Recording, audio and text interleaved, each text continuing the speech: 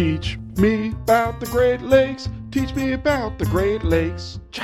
Welcome back to Teach Me About the Great Lakes, a twice-monthly podcast in which I, a Great Lakes novice, ask people who are smarter and harder working than I am to teach me all about the Great Lakes.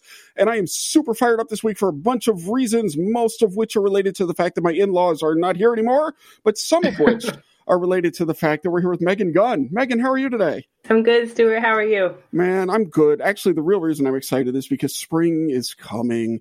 I mean, it's already here. We had a beautiful week of spring, if you remember. And then we had it snowed.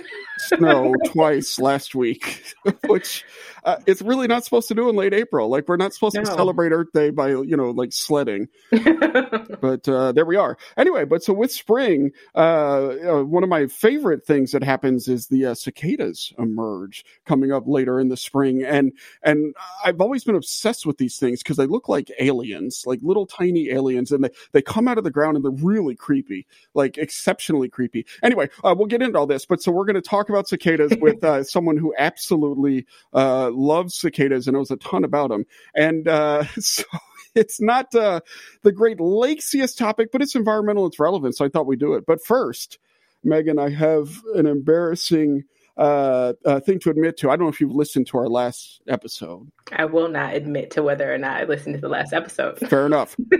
I will not admit to it either. But it turns out at some point the depths of the Great Lakes came up, and I very confidently, in front of not one but two people, stated that Lake Michigan was the deepest of the Great Lakes. And well, it turns out actually Lake Michigan is not the deepest of the Great Lakes, but that takes us to this week's Great Lake factoid. Nope, that takes us to this week's Great Lakes factoid. It's about multiple lakes. It's a Great Lakes factoid, a Great Lakes factoid. It's a great factoid about the Great Lakes. So, Megan, it turns out Lake Michigan is not the deepest Great Lake. If you're going by maximum depth, the deepest, or the Great Lakes in order, are Superior, Michigan, Huron, Ontario, Erie. Or, as I now remember it, Smelly Men Helped Obese Elvis. Superior, Michigan, Huron, Ontario, and Erie are the Great Lakes in order of depth. And that is this week's Great Lake factoid. I guess second to top is not too bad. At least it wasn't like the last one and you said it was the deepest. Yeah, it wasn't Erie. No depth at all to Erie. Very shallow lake. Anyway, yeah, so who knows? Maybe I'll remember next time. Maybe I won't. I've lived here for like 3.5 years. I probably should know the depths of the Great Lakes at this point. But I'm doing that so we don't have to have a whole episode on it. So now we're just going to do that. Instead, we're going to have an episode on cicadas. And this is like a super fun year for cicadas. So I'm excited to talk about it. But let's actually just jump straight into our guest. I said we're going to do transition music, but I lied. We're just going straight to the guest. Our guest, I'm just so excited. I forget the music. We're good. Our guest this week is Dr. Jessica Ware. And Jessica is the Associate Curator of Odonata and Non-Holometabolous Minor Orders. She's the Principal Investigator of the Sackler Institute for Comparative Genomics, Associate Professor of the Richard Gilder Graduate School, all at the American Museum of Natural History. Jessica, how are you? I'm great. Thanks for having me. I'm excited to convince you that cicadas are cool. I didn't say they weren't cool. I said they were creepy. Yeah. But so Jessica is in addition to being I guess this would be an entomologist, she's also a cicada nut in the good way. She's a fanatic about cicadas. So we're going to get there. But Jessica, before we do, hold on. I can't even get through your title. So you're the Associate Curator of Odonata and Non-Holometabolous Minor Orders. So Odonata, that's like dragonflies, right? Yeah, that's my specialty, actually, dragonflies and damselflies. I also work on Blattodia, which are termites and cockroaches. And both of those groups are members of this large assemblage called non-holometabula. And they're called that because they're like not something. So the holometabula are the insects that have complete metamorphosis. And if you've ever read like The Hungry Caterpillar, there's an egg and then a caterpillar and then a pupa and then a beautiful butterfly. That's holometabolous life, right? Where you have a complete reorganization of the body parts between the larval stage and the adult stage. But the non-holometabolous insects don't do that. So that includes things like praying mantises, dragonflies, mayflies, stoneflies, grasshoppers, crickets. I mean, they're all non-holometabolous because they don't have this larval pupa adult stage. It just goes egg, nymph. The nymph often looks just like a smaller version of the adult. and it just molts until it's slightly larger, and then it's the adult size. Interesting. So moving into cicadas then, they do undergo a transformation. Are they non-holometabolists in the way they do it too? I would guess so, if that's kind of your area of expertise. Yeah, they're in the order Hemiptera, and all of the Hemiptera are non-holometabolist insects. So they're true bugs. They're bugs, and they have a nymph that's underground that looks different from the adults because it has this other life space, right? So it's underground. What are they doing while they're underground? Well, for both the annual cicadas and the periodical ones, they're living and being, right? So they're alive and they're drinking xylem from the roots of trees, and they are molting. They go for periodical cicadas. I think they go through 5 different molts into adulthood, building up tissue and molting and growing, and then emerging as an adult. That's very cool. Okay, so they go through the nymph stage is basically entirely underground, right? And then they emerge. Is that kind of how that works? Yeah, for periodical cicadas, then they're developing in the kind of soil and dirt around the roots of trees, which is where it's their primary food source. They're imbibing, they're drinking xylem, and then when they go to emerge, they actually have like small spines on their forelegs, and you can kind of see them sometimes, the exuvia, the shed skin, still stuck in place, attached to the bark. And it's neat because you can actually see sometimes even like when insects shed their skin, then the lining of their organs are kind of like ripped out. So sometimes you can see these little white trails sticking out of the exuvia, and that's their trachea. No, it's cool. It's the coolest thing ever. Do you leave your lung lining around? I don't think you do. It's a really good point. That might be why I'm not cool. I thought it was other reasons. But yeah. So you mentioned periodic cicadas, right? Those are ones that come out you hear about this every 17 years or however many years. Like, first of all, are all cicadas that way? Or are there some that are just always hanging out? And then secondly, like what determines how long they stay under when they come back? So there are annual cicadas that emerge every year, and they don't get the same press. I mean, even though they have an interesting life story too, males are calling to try and signal to females, et cetera, et cetera. But it's the periodical ones, I think, that capture people's attention because every 13 years or every 17 years, then there's this kind of mass emergence. The cues for that emergence usually has to do with temperature. So nymphs that are in their final instar, when the soil reaches 64 degrees Fahrenheit, then there's a cue for them that signals them to emerge. And usually in these large numbers, trillions of insects or whatever the numbers are, you're shoveling them up off of your driveway. And so then I think that's just so spectacular that people talk about them more, even though there are many other species of cicada that are annual, that are out kind of every year. I have a silly question. So the ones that come out every 13 or 17 years, do they just have a really long instar phase, or are these ones like they're developing over and over and then they just all appear when the temperature is right?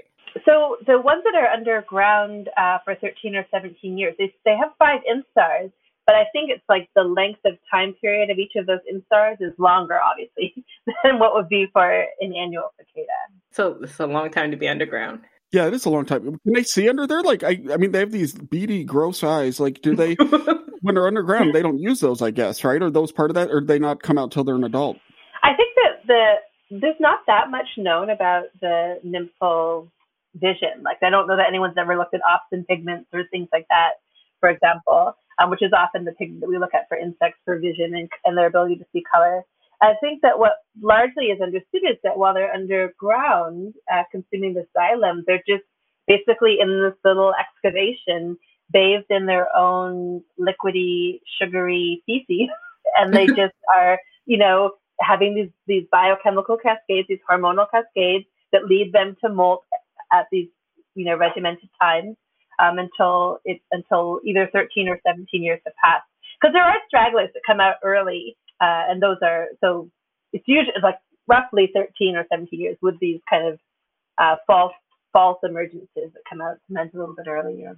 So I feel like even recently that there was like a 17-year emergence. So I feel like I have so many questions. Is there a time period? Like, is it every 17 years we wait for another emergence, or is it like every few years we have a 17-year emergence? Like 100-year floods. 100-year floods don't wait until every 100 years we don't get it. Just happens when it happens, especially more so recently. Well, there's 12 broods that are 17 years on 17-year cycles, and 3 broods that are on 13-year cycles. And they're not all starting at the same time point. So pretty much every year, or almost every year, you can go somewhere on the eastern part of the United States and see a brood emergence.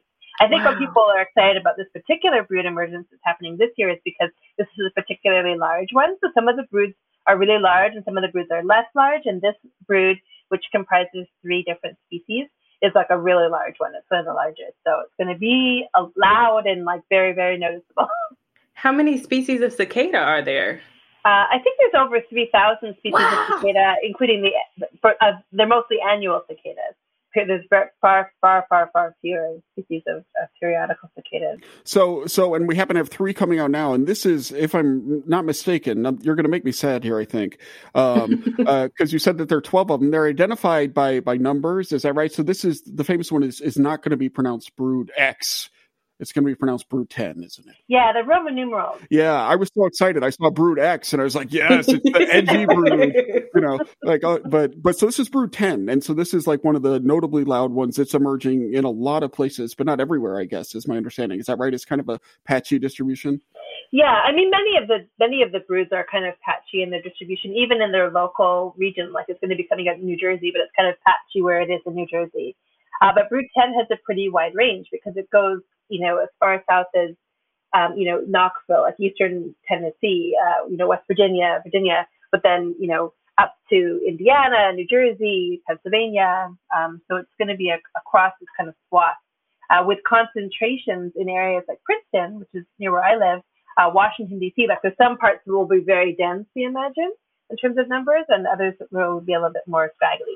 And if you look online, and we'll put a link to it in the show notes, you can get like some maps of the distribution. I think we should get Brood 10 here in West Lafayette this year, which is why I got fascinated by this whole deal, because I hate sleep, apparently. But is it because there are just so many of them that this is a louder brood, or is there something about the specific species of cicada that makes them louder? I think that part of it is sheer numbers. Sheer numbers lead to the volume. But these particular 3 species are known to call at 100 decibels or so. So that's pretty loud. That's pretty loud.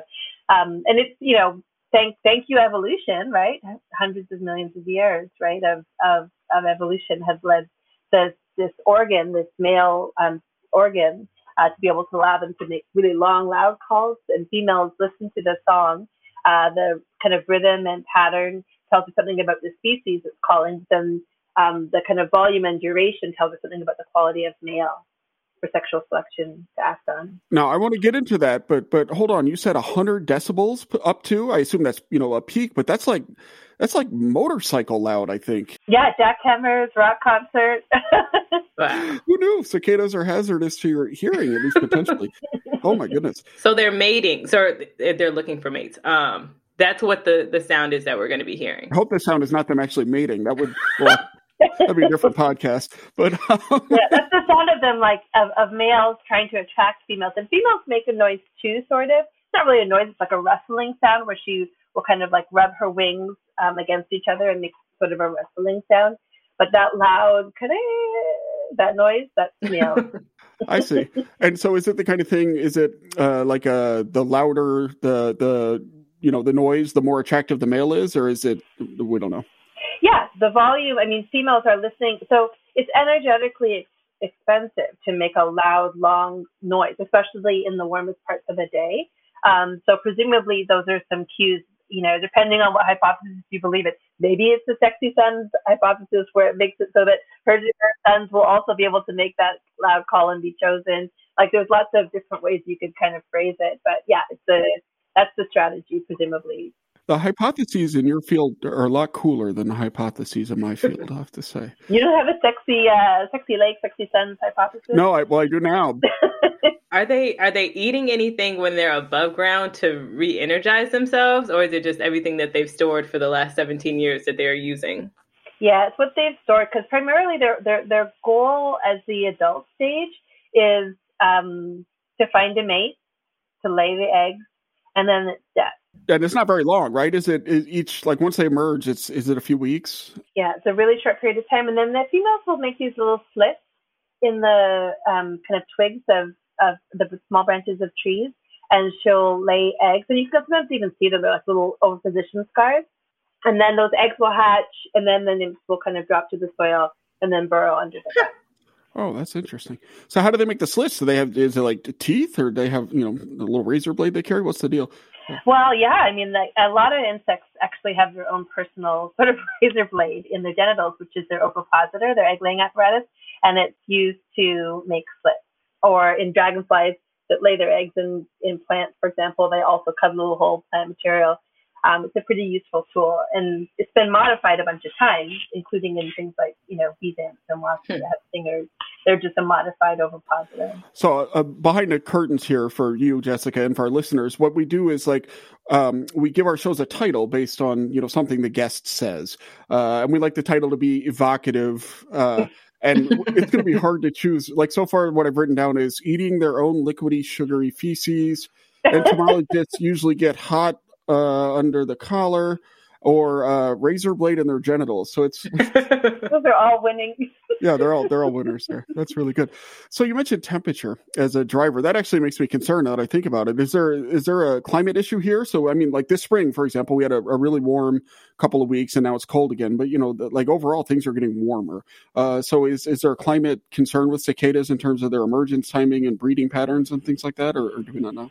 Yeah, indeed, there is some concern. And in fact, so Chris Simon is a researcher at University of Connecticut, and she just wrote a piece this spring, actually, that was really terrific, specifically talking about that and about how, the prediction is that broods, the timing will kind of be off as temperatures get warmer for longer periods of time and earlier in the season.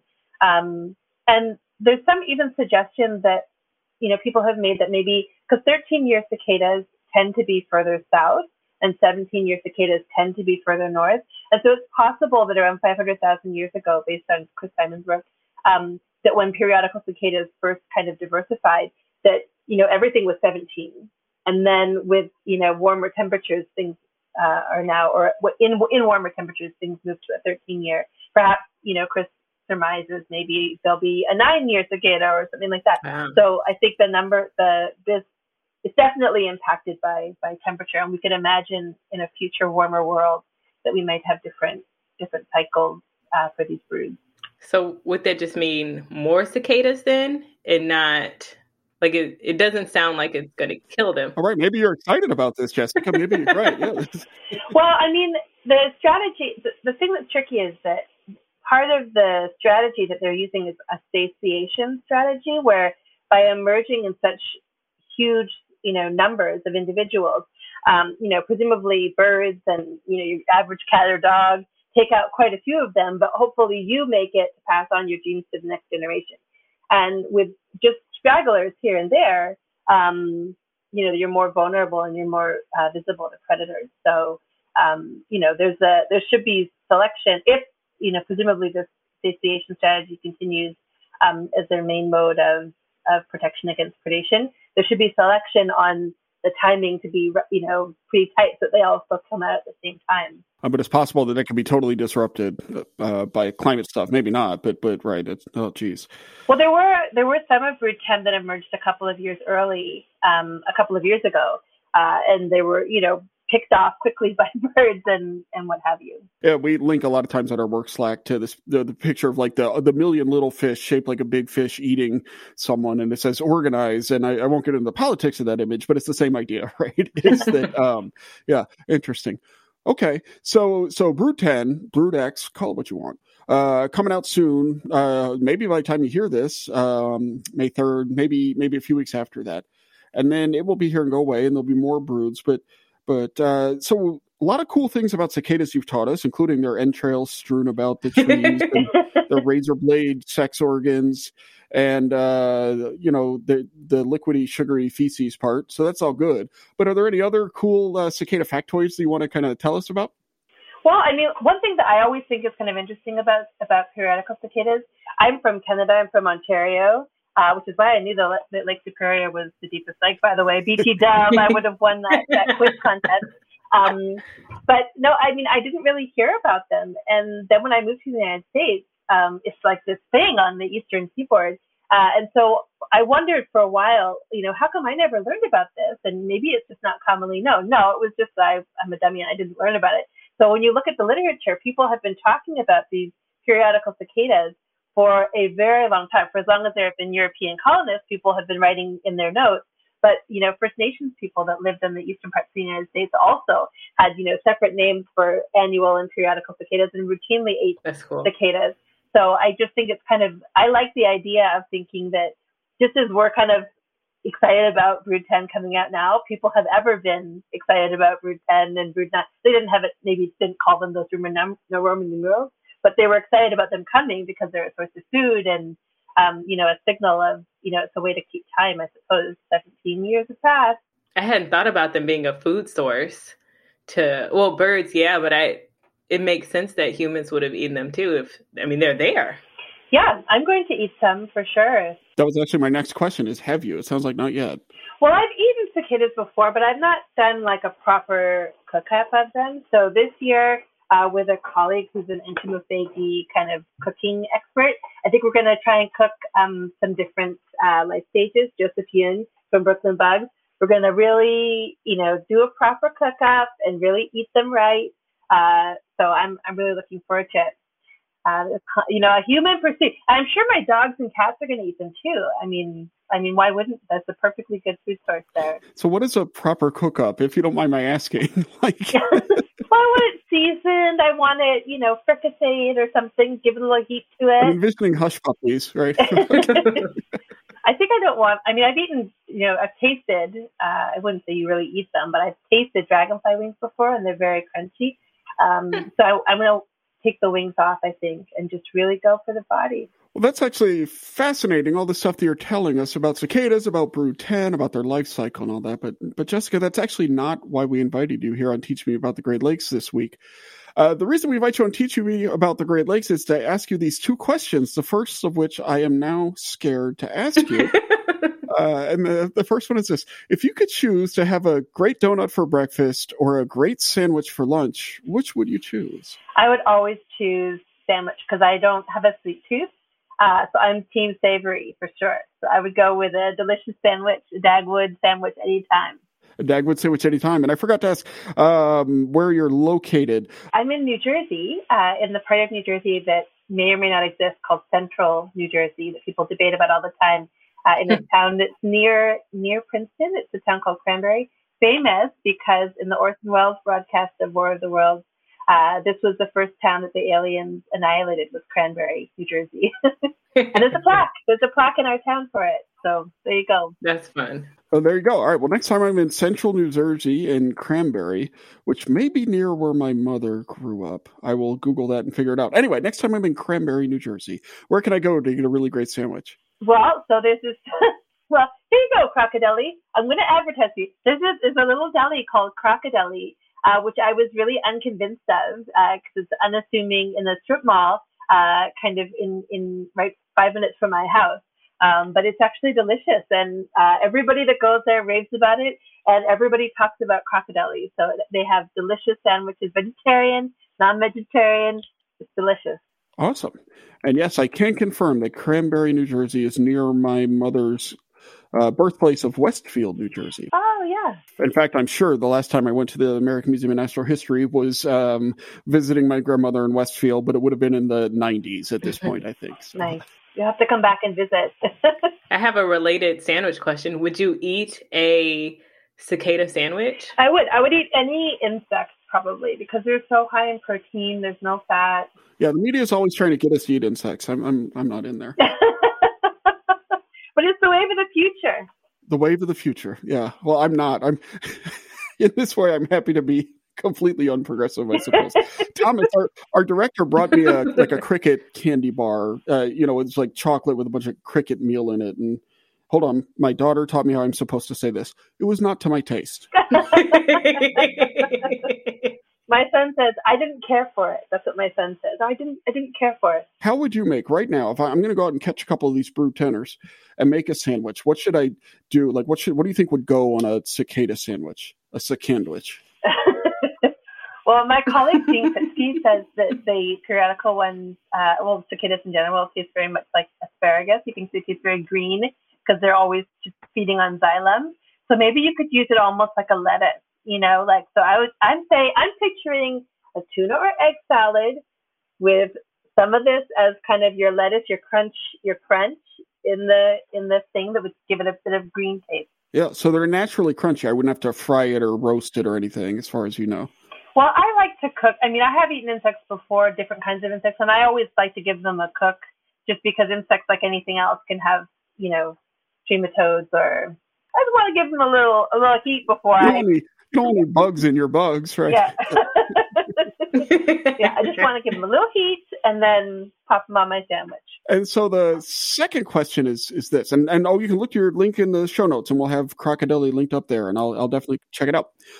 So you're a museum curator and an entomologist. What is it that makes you good at that job? Like, what are some key skills for what you do?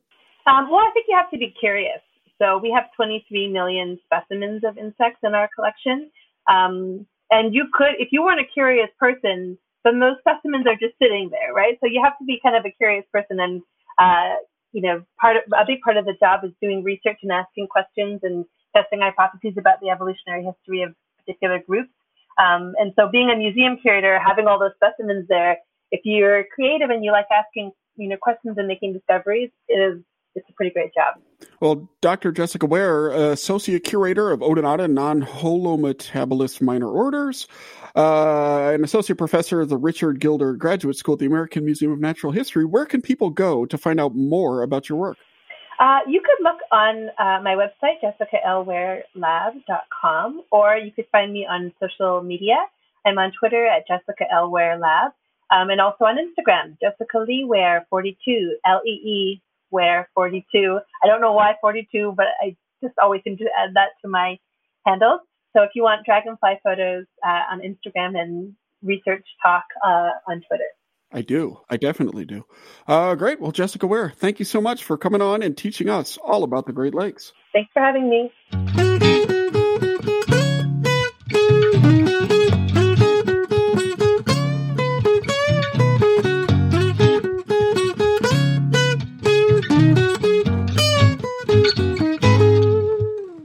Stuart, I don't think I've ever seen you make so many faces during an episode. But I was feeling the same way. Yeah. Well, I mean, bugs are just terrifying. And these things are, I mean, have you seen them when they crawl out of the ground, like right before, before they finish morphing or whatever? They're just terrifying. No, that was one of the things that I was thinking about. I remember hearing them growing up, and I remember seeing their exoskeletons on trees. And I had one on the trash can a few years ago, but I've never seen them emerge. It's like little aliens. It's like they're from another world. Well, I'll see about, I never did growing up. We had them in New Orleans. I know, because we used to see the shells like on trees. I should ask them. I don't know what ones are down there. They must be the 13-year ones or whatever. Yeah, but about 3 a year I'll see here, just walking across the sidewalk, and they creep, and they really do. They look like the bad guys in Doom or some video, not that I play video games, but I think that's a video game where they had like alien bad guys. Anyway, I'll assume it is, and that's what they look like. And it's like legit terrifying, because they do look like alien creatures that have invaded, and you just wonder what their powers are, right? And, Jessica played it cool, but you do wonder what their powers are. So, Megan, where can people go to find out more about the work that you do? Oh, no. Hold on. Before you get there, everybody look down right now at your podcast player, and you should hopefully maybe see our brand new artwork that we have done. Oh, it's so nice. It is so nice. Our friend and designer, Joel Davenport, worked with us to get that done. And it's super fun. It sticks out. It's fun. It's there's a couple little things, if you dig deep, you can find that are buried, little Easter eggs in there. And it's appropriately kind of overwrought for the TV, for this show. It's like just a bunch of stuff in there. It's like jam it all in there and work it out in the end. Yep. Yeah. I really enjoyed looking for the Easter eggs. Yes. So thank you, Joel, for that. Thanks everybody. Thank you, Joel, for that. That's all I would say. So now, Megan, where can people go to find out more about the work that you're doing? People can find me on Instagram at The Familiar Faces Project, and then on Twitter at _TFFP. There you go. And you can find out more about the work that we do at Illinois Indiana Sea Grant at iiseagrant.org or on many social medias at ILIN Sea Grant. And with that, thank you for listening, everybody. Stay safe out there. The spring is coming. Get vaccinated. Go get vaccinated. Have you been vaccinated? Yes. Today's Monday. Today was my last of my second shot, waiting period. Oh. So this is like day 14 I'm done. for you. Yeah, Wednesday is for me. And then I'll be, licking flagpoles and I don't even know what else, but I'll be out there. Go do it. Just go do it. It's not hard. I mean, you get a little dead arm, but you know what? You don't get COVID. So COVID. Yeah, take a little dead arm. No big deal. Take a day off work. Use it as an excuse. It's all good. Yeah. Anyway, in between now and then, go get vaccinated if you haven't been. And thanks for listening. Keep grading those lakes.